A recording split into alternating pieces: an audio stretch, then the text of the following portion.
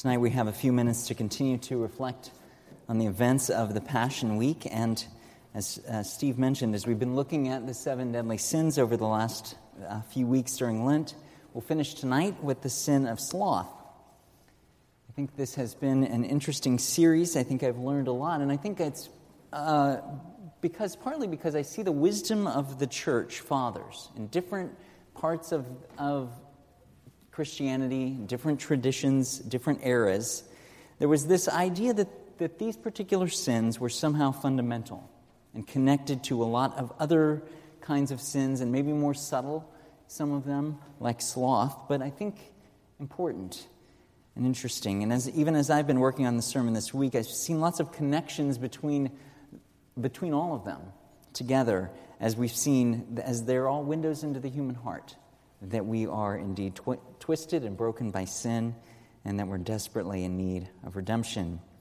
Well, sloth isn't probably a common word in your vocabulary. What is it? Well, of course, maybe we think of the medium-sized mammals that are of the order Pelosa and the suborder Folivora. They exist in 2 different varieties, 2-toed and 3-toed. There are 6 different species. They reside in Central and South America. They tend to hang out in trees and eat leaves all day. They come down to the ground about once a week. Their top speeds are about 6 feet per minute. And of course, they got their name, sloth, because they move slowly. Is this the same thing that we're talking about? Is this the sin of sloth being something like slow moving? And how so exactly? Well, as I mentioned a few weeks ago on greed, when coming up with these lists of these sort of deadly sins or whatever they've become known in church history, one of the first to make such a list was a monk. His name was Evagrius Pontus. He was in the 4th century, and he didn't call this one sloth. He used a word, he wrote in Greek, and he used a word that means something like between the range of apathy, indifference, and sadness. It's a word that's not found in the Greek New Testament, so we don't have from Jesus' lips or Paul or anyone else saying, that this sloth, what we call sloth, that this word is a sin. But we have the concept, of course, and the church fathers picked up on that, and we'll look at it, and it's an important one, and we'll look at it together. Our text is from the night that we celebrate tonight, from the night of the Passover, after the meal, as Jesus and his disciples went to the Mount of Olives. I'll read the version that's in Luke 22. If you want to turn there, it's on page 747 in the Pew Bibles. Luke 22, starting in verse 39. Jesus went out as usual to the Mount of Olives, and his disciples followed him. On reaching the place, he said to them, "Pray that you will not fall into temptation." He withdrew about a stone's throw beyond them and knelt down and prayed, "Father, if you are willing, take this cup from me, yet not my will, but yours be done." An angel from heaven appeared to him and strengthened him. And being in anguish, he prayed more earnestly, and his sweat was like drops of blood falling to the ground. When he rose from prayer and went back to the disciples, he found them asleep, exhausted from sorrow. "Why are you sleeping?" he asked them. "Get up and pray so that you will not fall into temptation." While he was still speaking, a crowd came up, and the man who was called Judas, one of the 12, was leading them. Let's pray. Father, we do thank you for the opportunity to gather on this night. On one hand, it's a very ordinary Thursday, and on another hand, we know that this is not an ordinary Thursday. This is an important day in our history, in the life of the church. This is an important week preparing us for Easter, that we recognize the events of this night so many years ago, and that we know that you will meet with us and speak to us now as we reflect on your word. So we ask you to do that. We pray that you would teach through me to your people, all of us together, that you would speak, that we would listen, and that we would experience renewal and joy and change as a result, even more of drawing closer to you. Bless this time, we ask it in Jesus' name. Amen. The scene in the Garden of Gethsemane is described, of course, by Matthew and Mark also. Jesus encourages the disciples to pray so they won't fall into temptation. And then he goes a short distance beyond them to pray by himself. Matthew and Mark give us the additional detail that as we read in Luke, that wasn't there, was this idea that those evangelists tell us that Jesus came back and found them sleeping. He woke them up and encouraged them to pray, and then went away, came back, and found them sleeping. That this happened 3 different times. Luke doesn't emphasize that, but what struck me in reading the 3 and connecting to our sermon tonight is that in verse 45, in Luke's account, it says, when he arose from prayer and went back to the disciples, he found them asleep, exhausted from sorrow. The other disciples don't mention sorrow. They don't mention sadness. They just mention that they were tired. Luke tells us that their exhaustion, their sleepiness, that this sense was connected with sorrow, was connected with sadness, that the disciples must have known, sensed somehow, heard from Jesus that heartbreaking things were afoot on this night. The sadness had become something oppressive or overwhelming to them. And while Jesus called them to fight against that temptation in order to pray with him, they gave in to their desire to sleep instead. And I think that, for us, is a picture of sloth. It begins to show us what sloth is like. It's not just about being slow-moving, of course. Sloth is a response, particularly to God, of something like giving up, something like not caring very much, or a variety of kind of basic indifference. So sloth goes beyond laziness in that way, though of course the two overlap. I read this week that the opposite of laziness is hard work.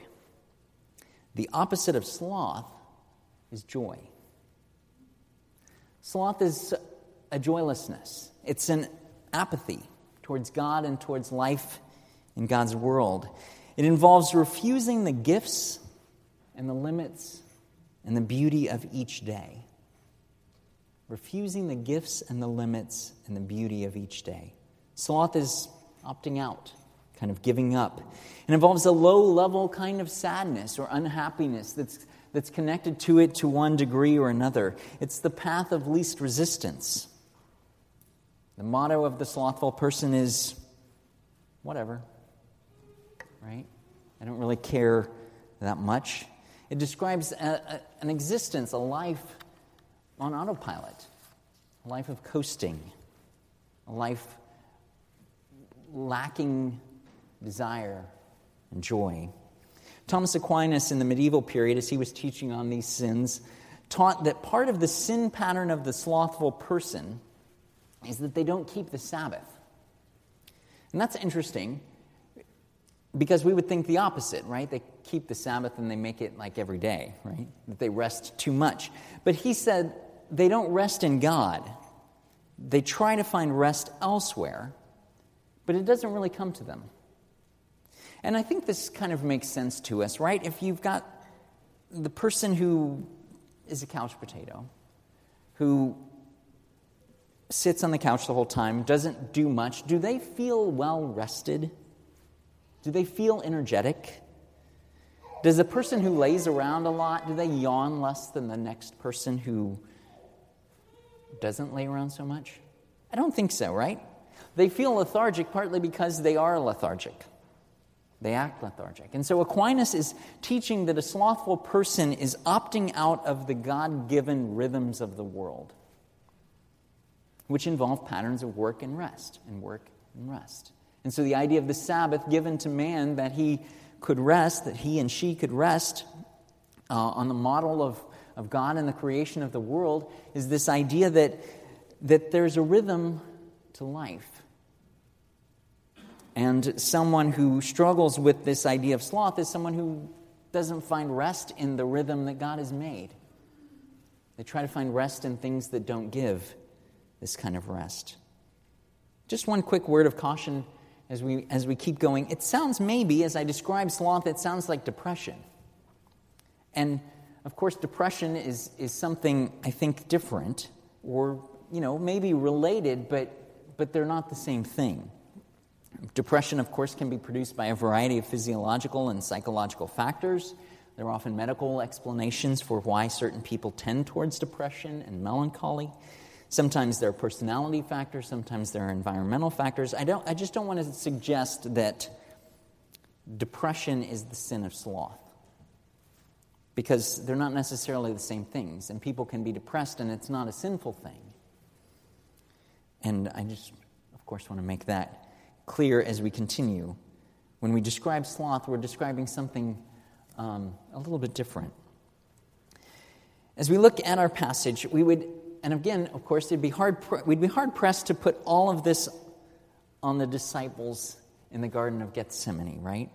I'm not suggesting they were slothful people. We don't have a lot of characterization of them living this kind of lifestyle elsewhere in the Gospels, right? We don't see a lot of other evidence. But I'm suggesting that they're providing this window into the heart. In the midst of something intense, in the midst of a crisis, they didn't resist the temptation. They didn't keep praying. They gave into their sadness and their fleshly desire to sleep.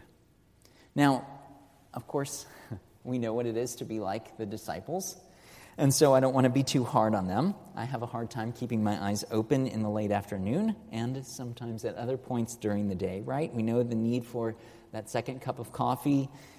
We know the embarrassment of trying and failing to remain alert, or doing that thing when you kind of jerk awake in the midst of a lecture or a work meeting. Probably not a sermon, of course, but other things like that.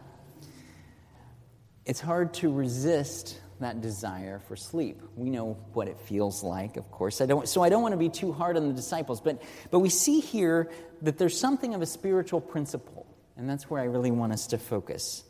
It's a principle about priorities, and about rest, and about work, and about thankfulness, and about calling.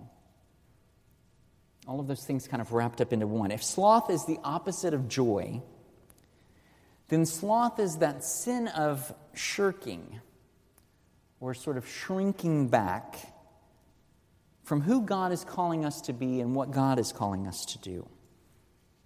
If God offers us a life of joy and fulfillment in following Him, though of course not without trials, if God holds out to us the blessings of this life and the life to come as we walk with Him, as God invites us to the adventure and the challenge of trusting Him with our very lives, with our talents, with our time, with our experiences, with our relationships, with our good things, with our hard things, with our sorrow and our happiness, with beauty and brokenness, if God is inviting us, all of it, to be lived under His sovereign rule, to see that everything comes from His hand,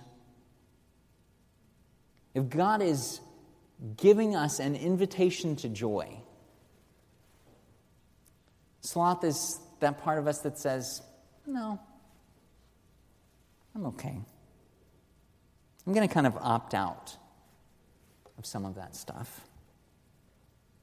I'm going to give myself to the distractions of this world and to its charms. I don't have the energy to invest in all of those other things, right? So sloth doesn't win the spectacular sin award. It's not explosive. It's not the train wreck. Anger and lust and greed can have these sort of dramatic endings.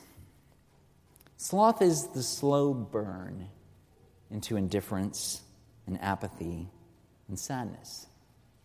And so in that way, as I've been reflecting on it this week, it's kind of more dangerous. It's not the pursuit of inordinate and inappropriate desires. It's a lack of desire at all. Most devastatingly, right, a lack of desire for God.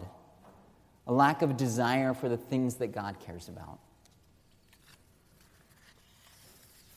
A lack of desire that we live in God's world and that it's worth living.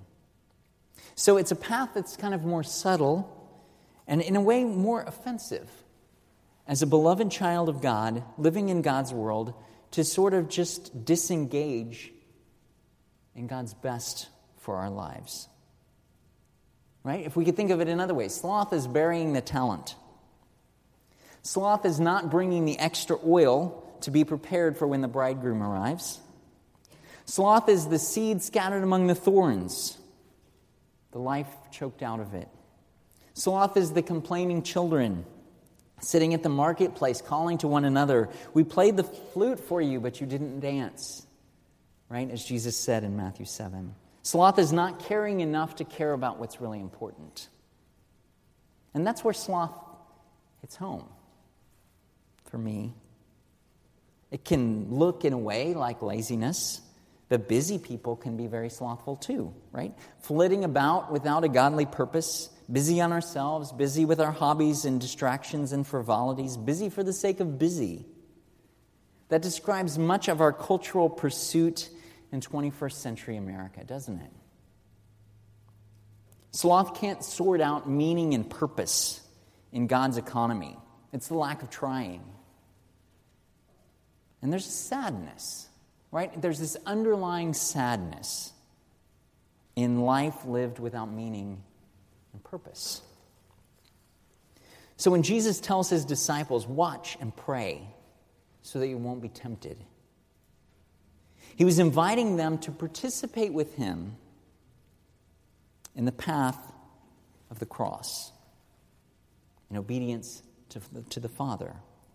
In the midst of his agony and earnest prayer, the disciples had a sweet opportunity to enter in with him, to intercede with him, to intercede for him, to intercede for themselves, to pray in this crisis. And in that sense, they missed it. And they missed it 3 times. It's easy for us to miss it too, isn't it? Sloth is this description of missing out on what God has for us. And perhaps for some of us, at least, the problem is that we're not really trained to sort it out and live with purpose. We have competing desires that crowd in, and they struggle to make we struggle to make our priorities. We struggle to live by clear direction. On the one hand, it's a struggle to figure out how to not be slothful and to live in a way that connects with God's purpose for us and the meaning that he's given to our lives. But on the other hand, we also know the limits of ourselves too, right? We know what it feels like to be at the end of ourselves, to not have any more strength. Perhaps we feel that way almost constantly. We're too busy. We're too rushed. We're too stressed. We're too tired. Maybe this little sermon about sloth makes you feel even more like there's one more thing that you need to do to be a good Christian or something. I wasn't even worried about being slothful before I got here tonight, right? Thanks a lot.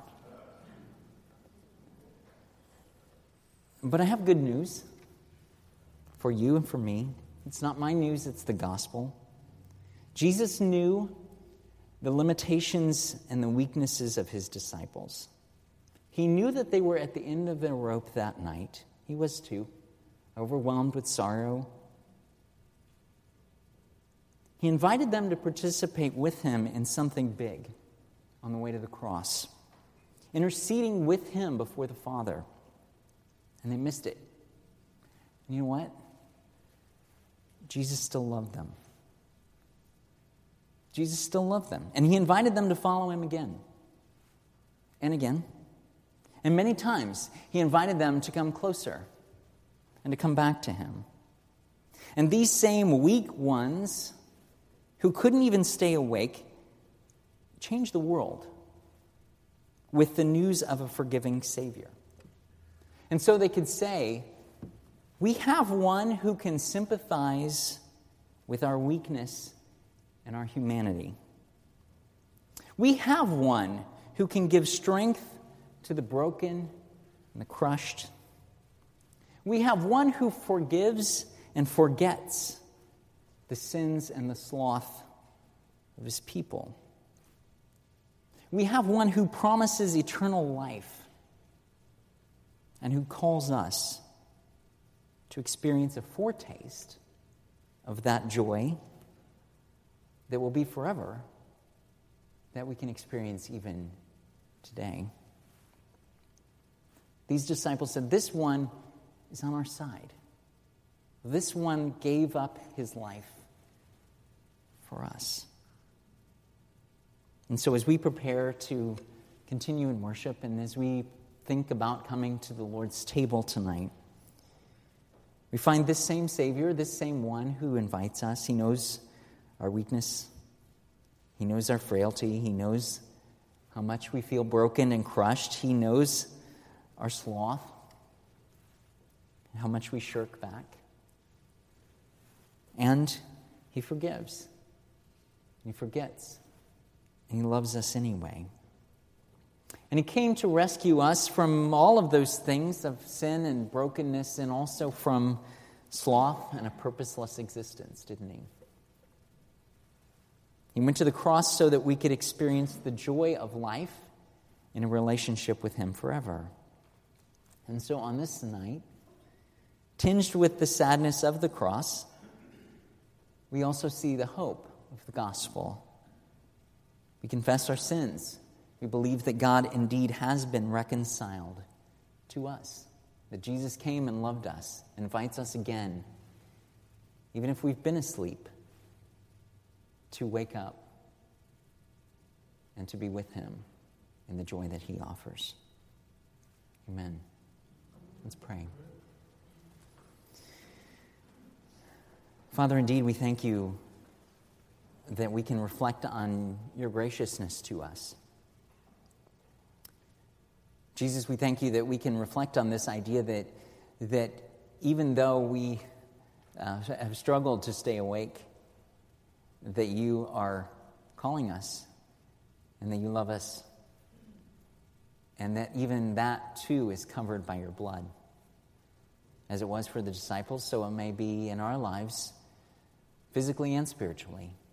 Lord, that you would continue to wake us up from a purposeless existence, from life on autopilot, from sloth, and that you would give us even clear direction as a church and as individuals of what it is to walk with you more closely and to follow you and to be a part of your kingdom, advancing it and living a life that has meaning and purpose. Father, we thank you for that good news that we have tonight. Now, as we continue to worship, as we soon come to the table, we pray you would continue to be with us and give us your thoughts. Help us to worship you. Help us to confess our sins and find the healing and the forgiveness that you so freely offer, that you died to give us, Jesus. We thank you for that. And we pray it all in Jesus' name. Amen.